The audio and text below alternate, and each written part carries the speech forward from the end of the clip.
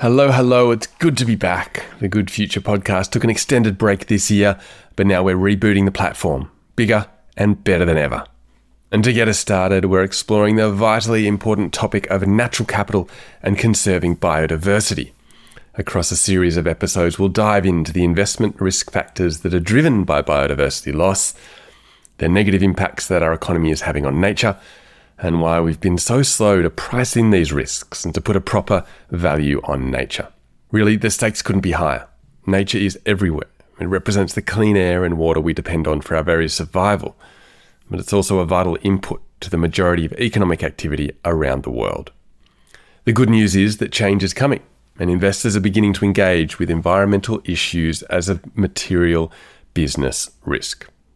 On the show today, we have Rachel Lowry. She's head of conservation at WWF, and it says a lot about the sustainable investment movement that finally, conservationists and financial services are working together to identify hotspots of risk and establish sustainable models of capital allocation that can drive positive, measurable outcomes. And that's what we're all about here on the Good Future podcast. I'm your host, John Treadgold, and I'm asking the big questions about the business of sustainability, the new economy, and how your spending and investment decisions can have an impact. Rachel is a passionate environmental advocate, but more than that, she's focused on solutions. And in this episode, we dig into the practical actions that all investors can take to better align their portfolios with the goals of our economy, becoming nature positive by the end of the decade. This is the first in a series of episodes exploring the concept of natural capital, and to get us there, we have the support of a new Good Future sponsor, GreenCollar. GreenCollar is a developer and innovator of environmental market solutions. They recognise the power of putting a financial value on nature as an incentive to drive sustainable land management, cleaning up our waterways, and avoiding further loss of biodiversity and animal species. Since launching more than a decade ago, GreenCollar has become Australia's largest developer of nature-based carbon credit projects, and they're pushing the market forward with schemes like reef credits, which target improved water quality at the Great Barrier Reef. And their latest innovation is Nature Plus, a new form of biodiversity credits that aim to protect and restore ecosystems around the world. They're measuring biodiversity outcomes on the ground with a scientifically rigorous and verifiable methodology that puts a value on natural capital to enable investment in the conservation of high-value ecosystems. Reach out to the team at greencollar.com.au to find out more. All right, let's get into today's episode. You can find all the show notes and links on the website at johntreadgold.com, and that's where you'll also find the Good Future newsletter, your source of insights and updates about the world of sustainable investing. You'll stay up to date on trends, you'll get access to the latest podcast episodes, and you might just get an early lead on the most exciting and high-impact companies and funds. But now there's nothing left to do but dive in to my conversation with Rachel Lowry. Here we go.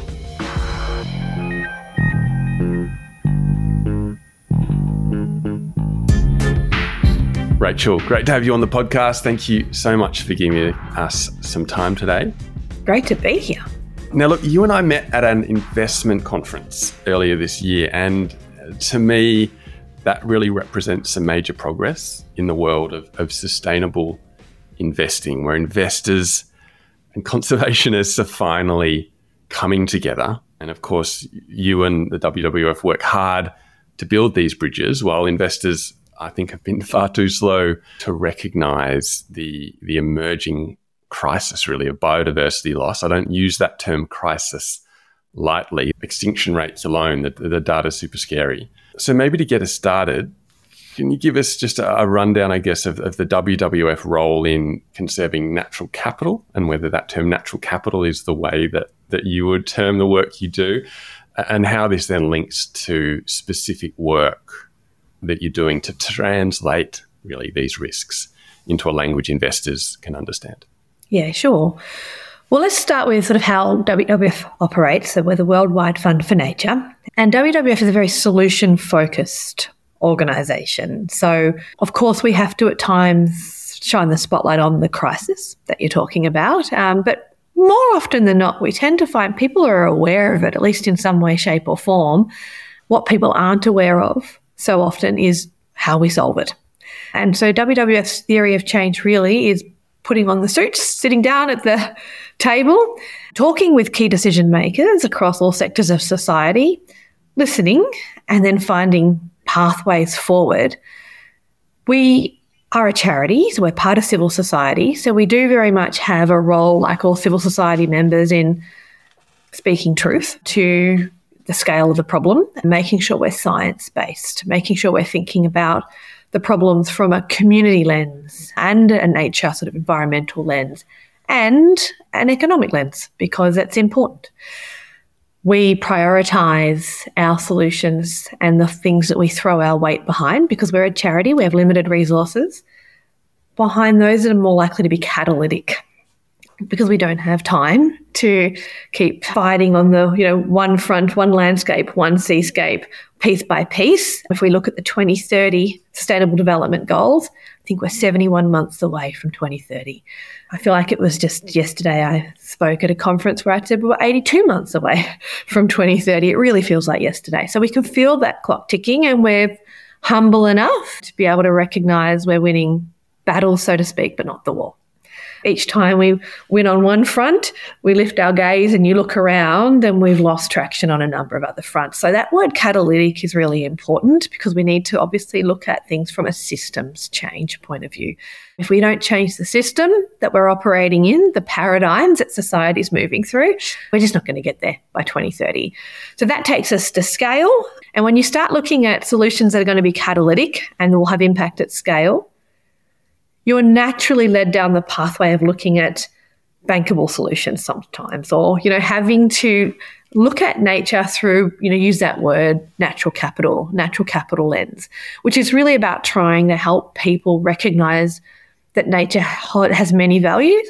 Some people will look at nature and love it just because it makes them feel good, because it's beautiful, because they recognise the role that nature plays in purifying our air or our water.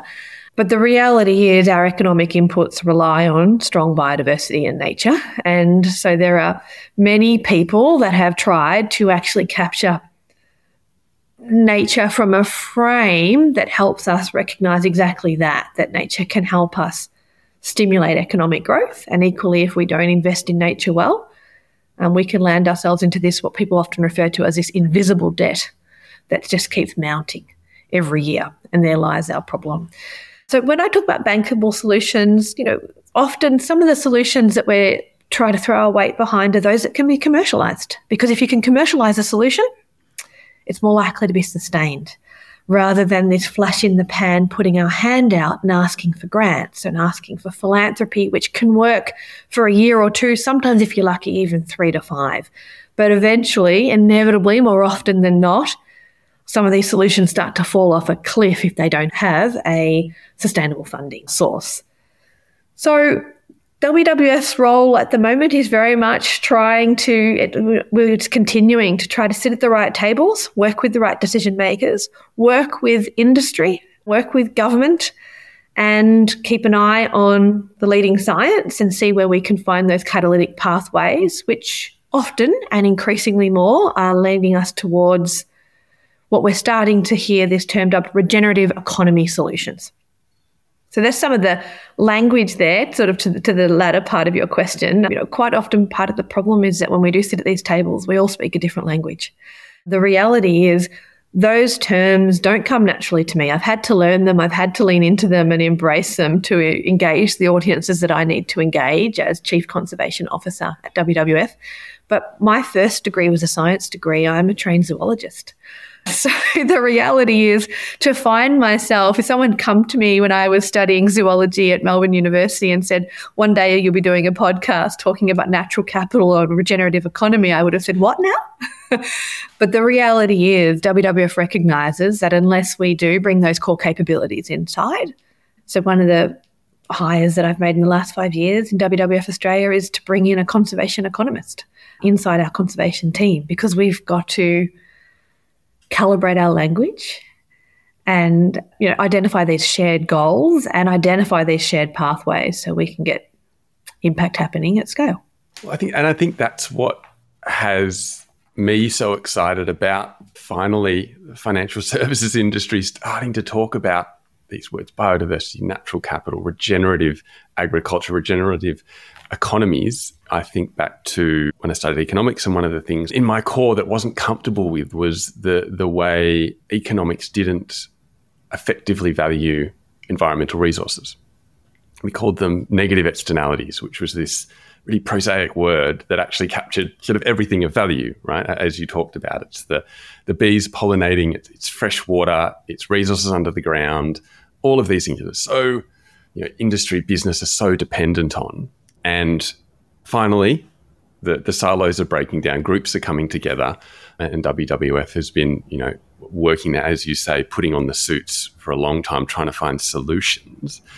And I think we've talked about language, if we come to this word sustainability, in some ways it's the digital transformation of today, a word that has sort of lost its meaning. But all of these issues with climate change, measuring emissions, a lot of good work has been done there. Now we're trying to measure nature and biodiversity loss. But, is it just an issue of sustainable resource use? We're putting demands on our natural capital that are greater than its capacity to regenerate. That's not sustainable, in the way that we can't keep pulling oil out of the ground, we can't keep chopping down trees without letting them grow, or, we need to support the bees. They haven't yet sent us an invoice, maybe they should. And so this, call it exploitation, poses its huge risks for companies, and the communities in certain areas. Why do you think that our modern markets haven't recognized the danger? Economics should, recognize, okay, supply is diminishing here. We've got to pull back. Is it just a problem with economic theories? Some of this growth at all costs? Where do you see that? Yeah, I think it's an excellent question. And I think you partly answered it in asking the question. The bees haven't sent the invoice, right? And so we're a growth-driven society. Our whole economy is built on growth and valuing growth.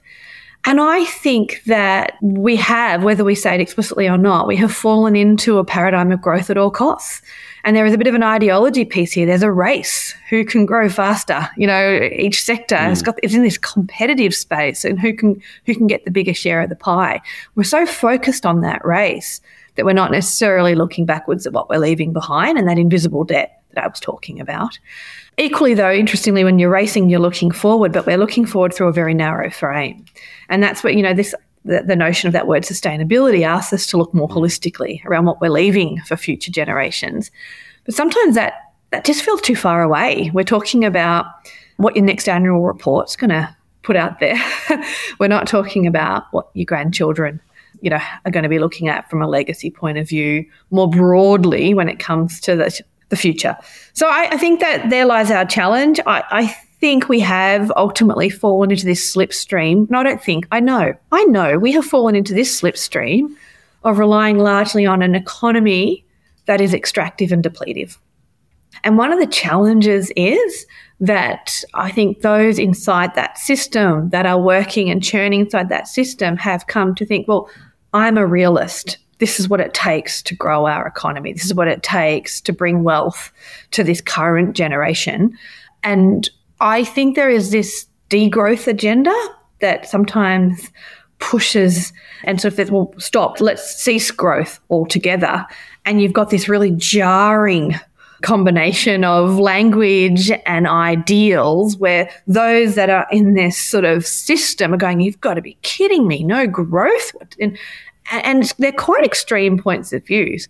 I tend to favour the centre-forward approach to change, which is why I work for WWF, which says WWF is not really about a degrowth agenda per se. WWF is about growth that's regenerative, that replenishes, that's smart and just and fair, and that does take the time to look at that invisible debt and make sure that we're clearing that up. And in fact, this nature positive movement is about, leaving things better than when we found them. And you can actually still grow the economy, and you can still commercialize solutions and derive profit, but you've got to shift the paradigm and you've got to bring values-based decision-making into the system, and you've got to stimulate the markets to reward that type of effort, which I think we're going to see a lot more of in years to come. Gosh, that's a really great nuanced view of this concept of degrowth, which I think you're right, it gets people up on their haunches immediately. And I think that's right. It's not less growth, it's more growth, but the right type. That's right. GDP is such a poor measure of prosperity in our world, and it's trying to find other methods. I think the well-being budget, yes, and this new kind of language, and that's what comes through a lot in the impact investment sector, in the different models they use of measurement. And I think that maybe leads on to a question about how we do measure this. Let's try and get into some solutions. That's what WWF's all about. You're a mission-driven organization. You'd be no stranger to measuring the impacts of your projects. You have to report to your donors and your supporters. What are some challenges you faced in quantifying your impact? And I guess in answering that, how can that help companies that are now trying to start to measure their dependencies and impact on nature to then be able to understand their risk? Yeah, it's a complex question because biodiversity in its own right is a difficult thing to measure because the term is so broad. But if I take it down to its basics, if we're really achieving something from a regenerative economy point of view, then measurement should still be, one key measurement would be whether or not you're making profit. We're talking about a regenerative economy where we're saying we're still going to back in growth. We're just going to back in growth that's done better, smarter, that replenishes and regenerates as we go rather than extracts and depletes. So that impact investing is a great example where you look at impact investors and they're still ultimately measuring whether or not they're getting return on their investment. So there is that measurement which we can't take our eye off, but the return might be slower return. I've spoken to a number of impact investors that say when I make straight out investment, I expect X return. When I'm going into an impact investment, I'm going to give an extra 3 years before I expect return, or I might be willing to take 4 to 5%, etc. So I think that's something that the impact investing field itself is still calibrating. From a biodiversity perspective, though, it comes down to which landscape, which seascape we're planning on, that business, that enterprise having impact on. And, there are a number of different ways to look at, whether or not you're being truly regenerative there. Sometimes they're going to be social measures like, are you keeping an eye on marginalised communities and actually checking whether or not your regenerative enterprise is building inclusion and the number of people within that local community that are benefiting from that enterprise? Sometimes it's going to be as easy as the enterprise actually putting trees in the ground, and you might have some hectare measures. Some of your measures may be proxy measures. They may be measures around whether or not species are able to thrive or bounce back in a certain area. It's going to depend on what it is the enterprise itself or initiative is trying to achieve ultimately. Water quality is something we can measure. Air quality is something we can measure. There are some things, though, that are really tricky to measure. They take time. These are slow burn initiatives. And, there are a lot of people leaning into this to try to get better measurements. Science-based targets are moving now into the biodiversity space. But I think ultimately what we need to focus on is sort of that leading part of your question, which is that solution-focused narrative. We've got a lot to learn from the climate movement. For decades, we were stuck in this really strong, dare I say, left versus right political tension.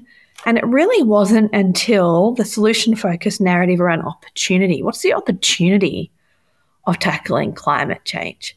There's opportunity around job creation with renewable energies. This whole framing around united we shine, this race to the top of which nation around the world will be the first to work out how to export renewable energy. Because whichever nation works that out first is going to hold IP that's going to really reward their economy, right? And as soon as we started talking about the win-win paradigm with climate change, the united we shine, the renewable energy superpower, we started to shift out of this gridlock between fossil fuels good versus bad, climate change real or not real, and into this win-win. Why wouldn't we? Why wouldn't we join this race? Why wouldn't we start to focus on the win-wins, jobs, environment, economy? And we've got to get nature and biodiversity into the same frame. Ultimately, what's the equivalent to that united we shine for biodiversity? We've got to start turning into a no-brainer. Why wouldn't we invest in nature positive solutions that are good for business? Yeah, well, and that's the progress that's been taken in climate action to measure emissions. I think, harping on this measurement issue, there were lots of challenges there. Everyone said, it's too difficult, but we've now got there. And that's just one kind of metric and one KPI, which is emissions. As you mentioned, you then look at biodiversity. So many themes, so many different factors. You're looking at oceans, you're looking at land, soil, flora and fauna. A big job ahead of us. And so maybe if we just focus down on one little area, I think in Australia, it's becoming really clear that deforestation is a huge issue. Before we started, you mentioned deforestation-free beef as a campaign you're working on. Maybe you could talk us through that. And I was hoping you'd mention deforestation, actually. So let's talk measurement of deforestation for a moment. About 3 weeks ago, WWF Australia launched what's called a tree scorecard. It's Australia's first tree scorecard. Every Australian now can head to the website, they can pull up that scorecard, and they can actually get a very clear indication of how their respective state or territory is faring when it comes to protecting trees that are standing and restoring landscapes. You would think that data wouldn't be too hard to get, really. When the team came up with the idea and said, wouldn't it be great to rank the best state down to the worst state so that those in the worst state can put pressure politically and say, come on, I want our government to do better. Why are we the worst in the country at protecting our trees? It took us 18 solid months with more than 2 people full-time pretty much to pull that data together because we don't have good measurement at the moment. We don't have good data sets. The state that measures deforestation from a whole of state sort of land clearing point of view best is Queensland. They have what's called a SLATS system and they release the data transparently every year. The next best is New South Wales, but they don't release the data transparently. The rest don't have it. And federally, the annual data set that was coming out was lower than the whole entire SLATS data set from Queensland. So you've got yourself a problem nationally around measurement. So when we talk about measurement, we've got to invest in it. We could have a national SLATS system. I was up in Parliament House just 3 weeks ago talking about this to a number of political leaders from all different political parties. And, the argument is, it costs a bit. I mean, some of the estimates are like $20 million a year. It's small bickies, really, to get good data that could really drive a lot of transparency into this system. But to get to deforestation more broadly, I mean, many know Australia is a deforestation hotspot globally. That means, we're outstripping the landscapes that we clear sort of well and truly more than we're replenishing. And we're doing that at a rate that's been considered alarming and amongst the worst in the world. From a developed nation point of view, we are the worst in the world at land clearing. So we're cutting down our trees faster than any other developed nation. So that warrants pause for concern. When you say why and where, it's worst across Eastern Australia, Queensland and New South Wales now. So I mentioned those 2 states have got some decent data systems now, but that's only in recent years, and we're yet to really see that data drive the type of progress we're going to need to see between now and 2030. But why? Why Queensland and New South Wales? There's a number of reasons, but largely production of beef is the single largest driver of land clearing in Australia. Mm-hmm. So when we talk about a regenerative economy point of view, what I like about this particular problem, it's a wicked problem, but it doesn't have to be a good versus bad. You can produce beef in a way that does not perpetuate land clearing. You can produce deforestation-free beef. There are a number of pastoralists out there that are doing it because they don't want to be part of this crisis. The challenge is at the moment the market doesn't incentivise it and doesn't reward it. And so there lies, an opportunity for Australia if we want to really pick a commodity to really lean into and solve up front. Beef is there for the taking. There's going to be a number of reasons to do this. One, you will not recover the koala in Australia and turn things around for the koala that was recently listed as endangered across Eastern Australia if you don't shift towards a deforestation-free beef industry in Australia. It's just not possible. When you look at the data, one of the key drivers of habitat destruction for the koala is beef production.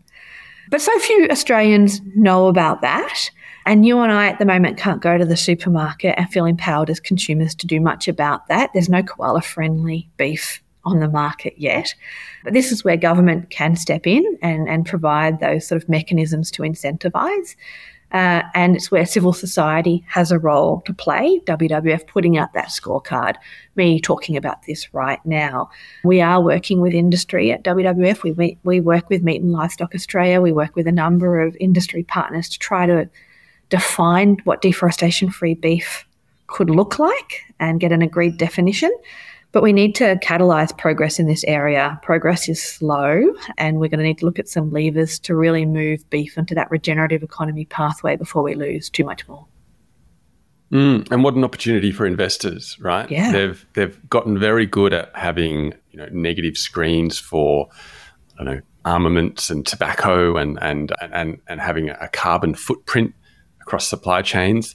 But now, if you invest in food, if you invest in agriculture, what's the deforestation footprint of that? That's right. Looking into some metrics and taking that, I guess, as a theme, as part of your theory of change. And I wonder, as you said, you put the suit on, you get into the boardrooms, you're trying to drive solutions. Obviously, you look across the spectrum of all of the potential sort of touch points. But is there anything in particular that you see investors sort of approaches that they might get wrong, or myths or perspectives you wish they would shift that could make a lot of difference? It's a really interesting one. I think there's two things that spring to mind.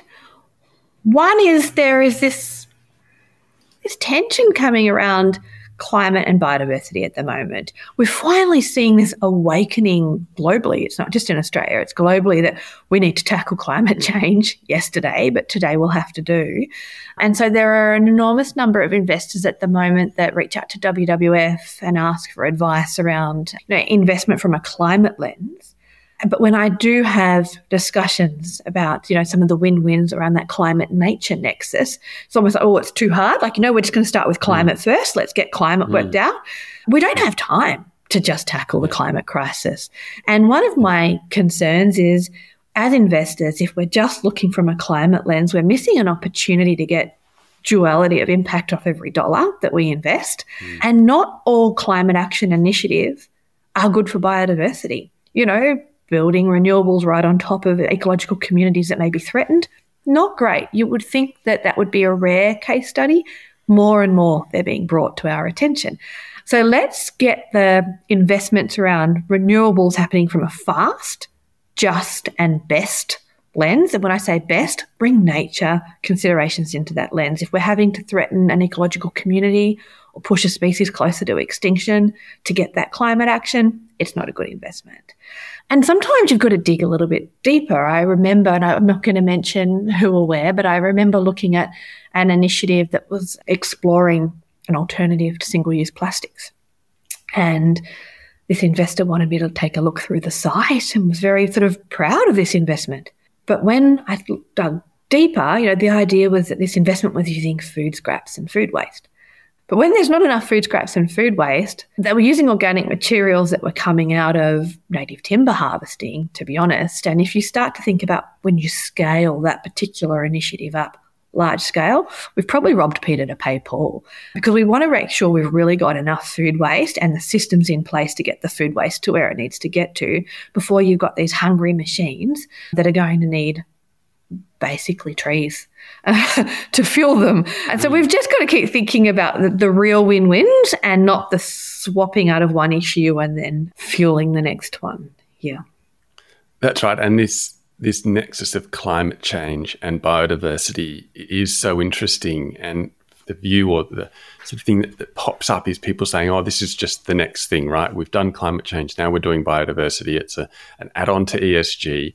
But I wonder, what's your perspective a bit more foundationally? Because to my mind, biodiversity, nature, that's everything. That sits above it all. And I think there's this really wicked problem, which is this positive feedback loop.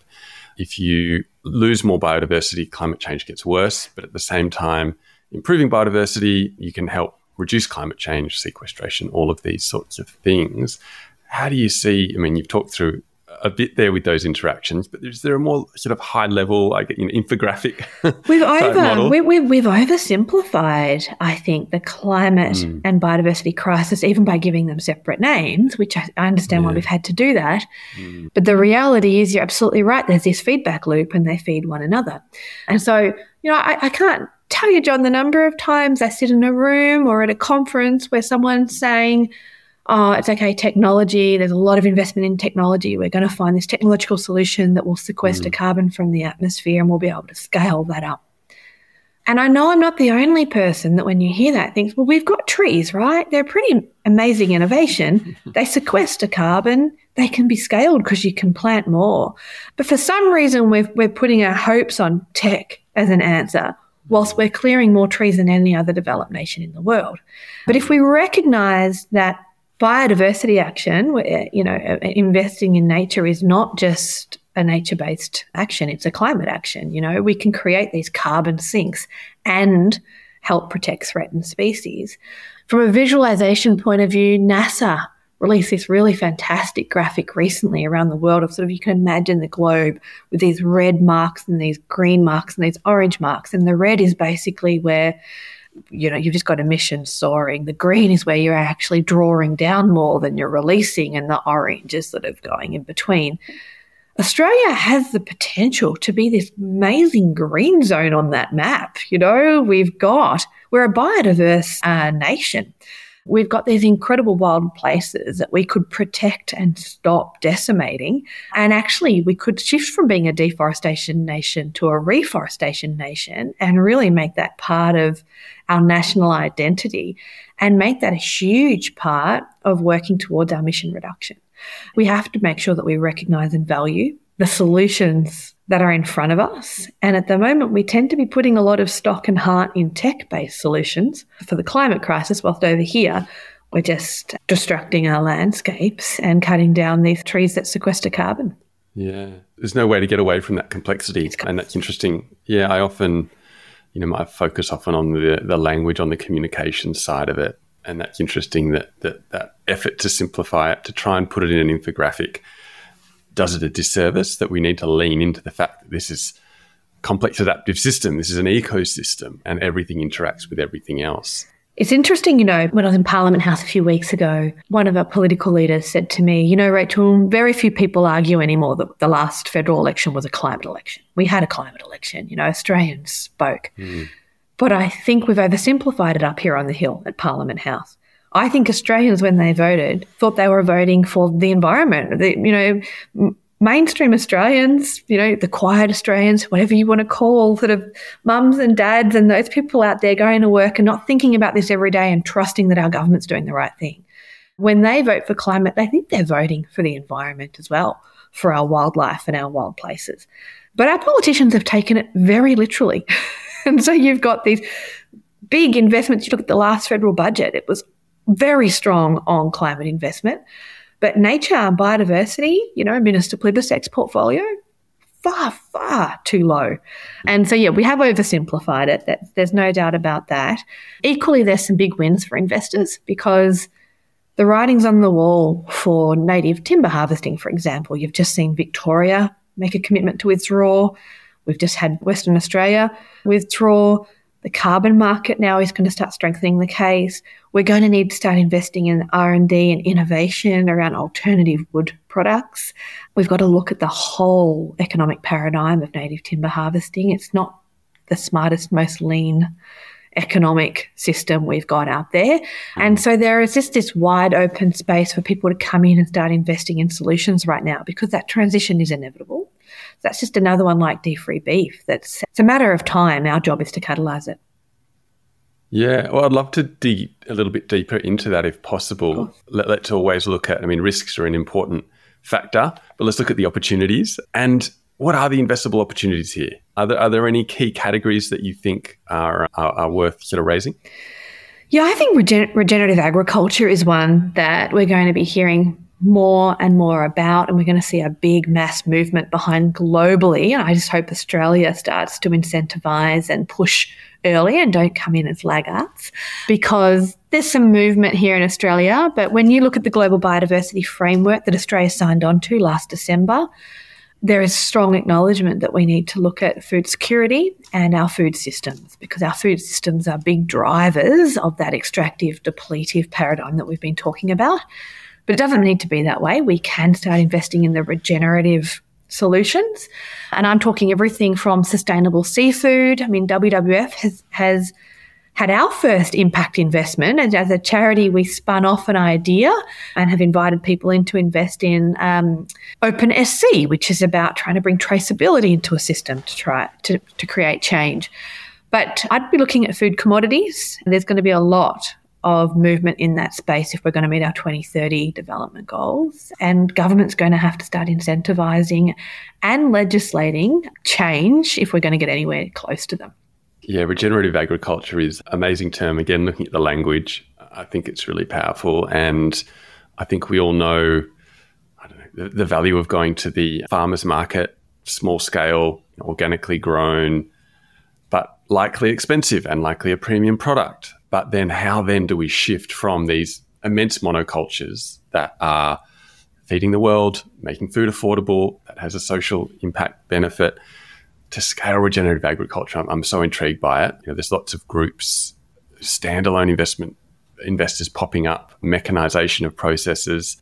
And have a look in the States. Some of the investors in alternative proteins are big major investors that have come out of the sort of meat industry that see the writing on the wall and putting their money where their mouth is now and starting to look at that sort of next wave. It's fascinating. It's going to be not one magic bullet solution.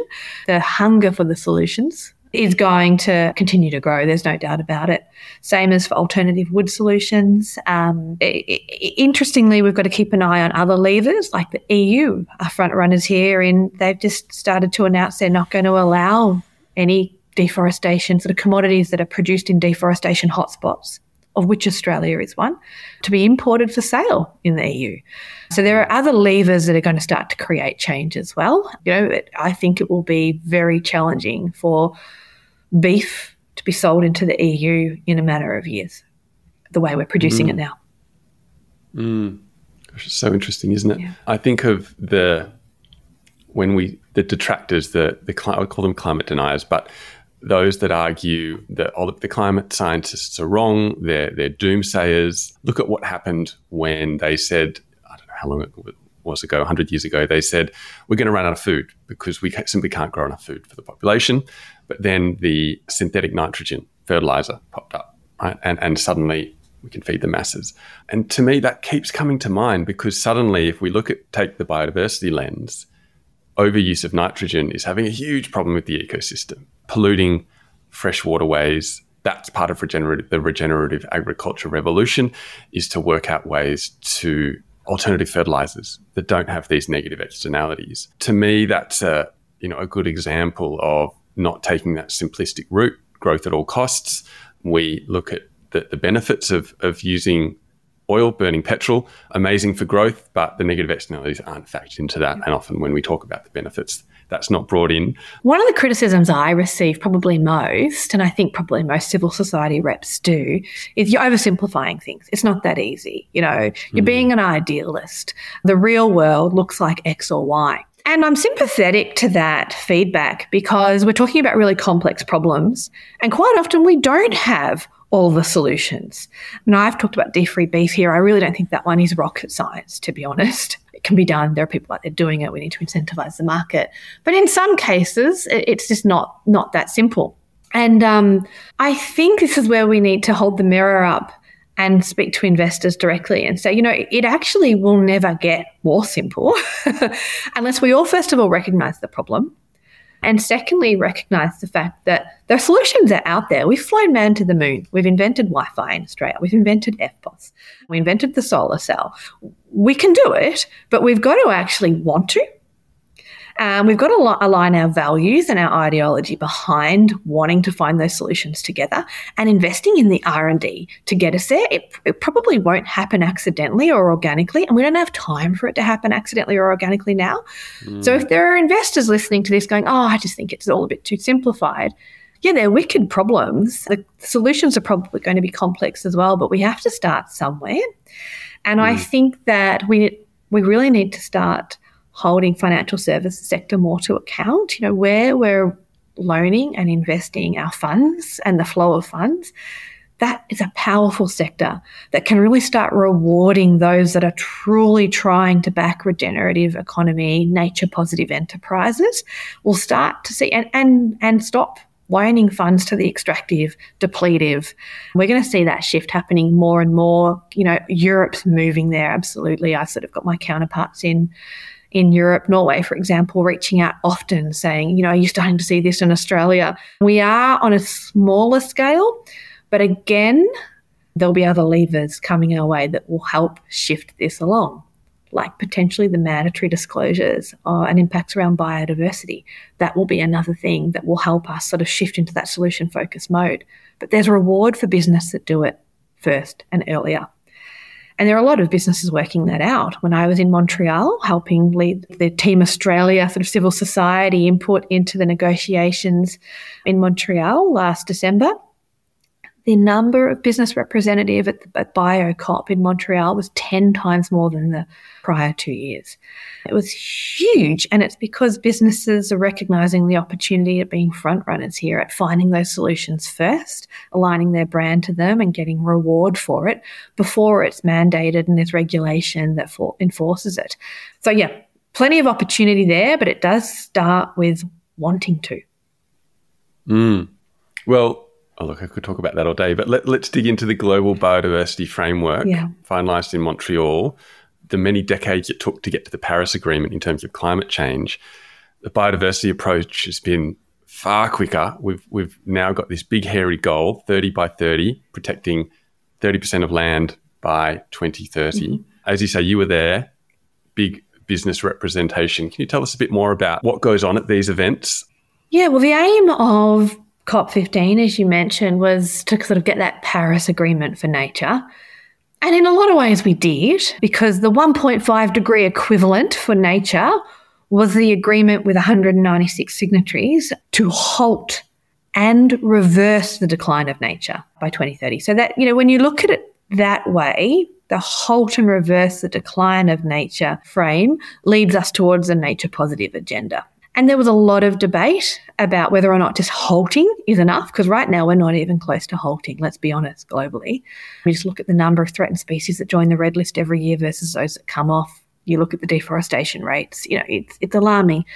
The reason halt and reverse the decline got through is because there was recognition that invisible debt has grown too large. If we were to just halt now, we're going to do a disservice to future generations. And so we need to move into repair and regeneration mode. So that was a big, great outcome in its own right, that meta frame. But at the end of the day, it's just words unless you start to see action fall behind it. So there are a few more iconic wins. You mentioned 30 by 30. Yep, there's a commitment to protect 30% of landscapes, seascapes and fresh water, which was a late inclusion and a good win in the negotiations. So Australia's got some work to do there. It's not just about picking any patch of sea or any patch of land and saying, all right, you're protected. We need to protect representation of ecological communities. We need to make sure that a fair share of grasslands are in there. And it's not all forests, for example, that, we're really smart about what we're protecting and we're not sort of throwing low economic value patches of landscape into our protected areas that no one wanted anyway, that there's no threatened species on. So there's hard work to do there because that's going to require a lot of work, a lot of engagement with private landowners as well. And it's going to require incentivised, funding to actually access the landscapes to get that representation right. I think we will achieve a lot of it through Indigenous protected areas as well. But there's a lot of work to be done. And at the moment, no funding committed to achieving that particular goal. Gosh, let's expand a little bit. Let's look beyond our jobs that look beyond WWF. I mean, Good Future Podcast is all about the investment approach to solving these problems, but I think the core of that is a mindset change. You can't change the world unless you change yourself. And so what's your journey been to, I guess, some ways it's an environmentalist approach. It's somewhat spiritual. The barriers are now breaking down with, you're a greenie or you're an environmentalist. I think everyone's an environmentalist because we all breathe fresh air. Some are just ignoring the reality and thinking short term. So, have you been on a journey? Do you feel that linkage to the earth is being embodied and embraced more? What's your view there? Yeah, I'm definitely evolving, as we all are. I came into this sector, I opened a door that many open when they get into it, which is I love animals. I was that kid that was out sort of climbing trees to check what was in the nest and chasing frogs, and I would love, whether it's domestic or wild animals, I just loved animals. And I grew up thinking I was going to be a vet, to be honest. And then suddenly at university discovered this whole world of zoology, which no career counsellor had ever told me about. And suddenly thought, oh my gosh, you mean I can make a living from protecting wildlife and wild places? Like, that feels to me like it speaks to my passions. But then, I entered the conservation sector more from I think people just need to be aware of the problem. So I went and did an education degree. How do I educate people? How do I communicate about this? And then I realized, after spending a lot of time in zoos, working for zoos, running education programs, a lot of people can know about the problem and still not do anything different. They go back home, life gets busy, they put on the TV or they jump on and do emails, and they still go and buy the same products that are driving the extractive, depletive, and pushing threatened species towards extinction. And even people that care couldn't still do that, because sometimes convenience wins. And so that sort of led me more towards WWF theory of change, which is around finding the solutions, not just raising awareness of the problem, but finding solutions. You need all types across civil society. I sort of greatly admire those that scale the wall and strap themselves to the trees and raise awareness of the issue and just fight the bad stuff. But I've certainly, in my own evolution, been drawn towards backing and advocating the solutions and the best one we've got available, while still trying to find the next best one. And I think partly I've come there because I'm the daughter of a farmer. My brother is a butcher. My dad grazes cattle. I'm really mindful that when we talk about something being bad and we say end it, stop it, we're probably advocating for my family to be able to work. And I'm not okay with that.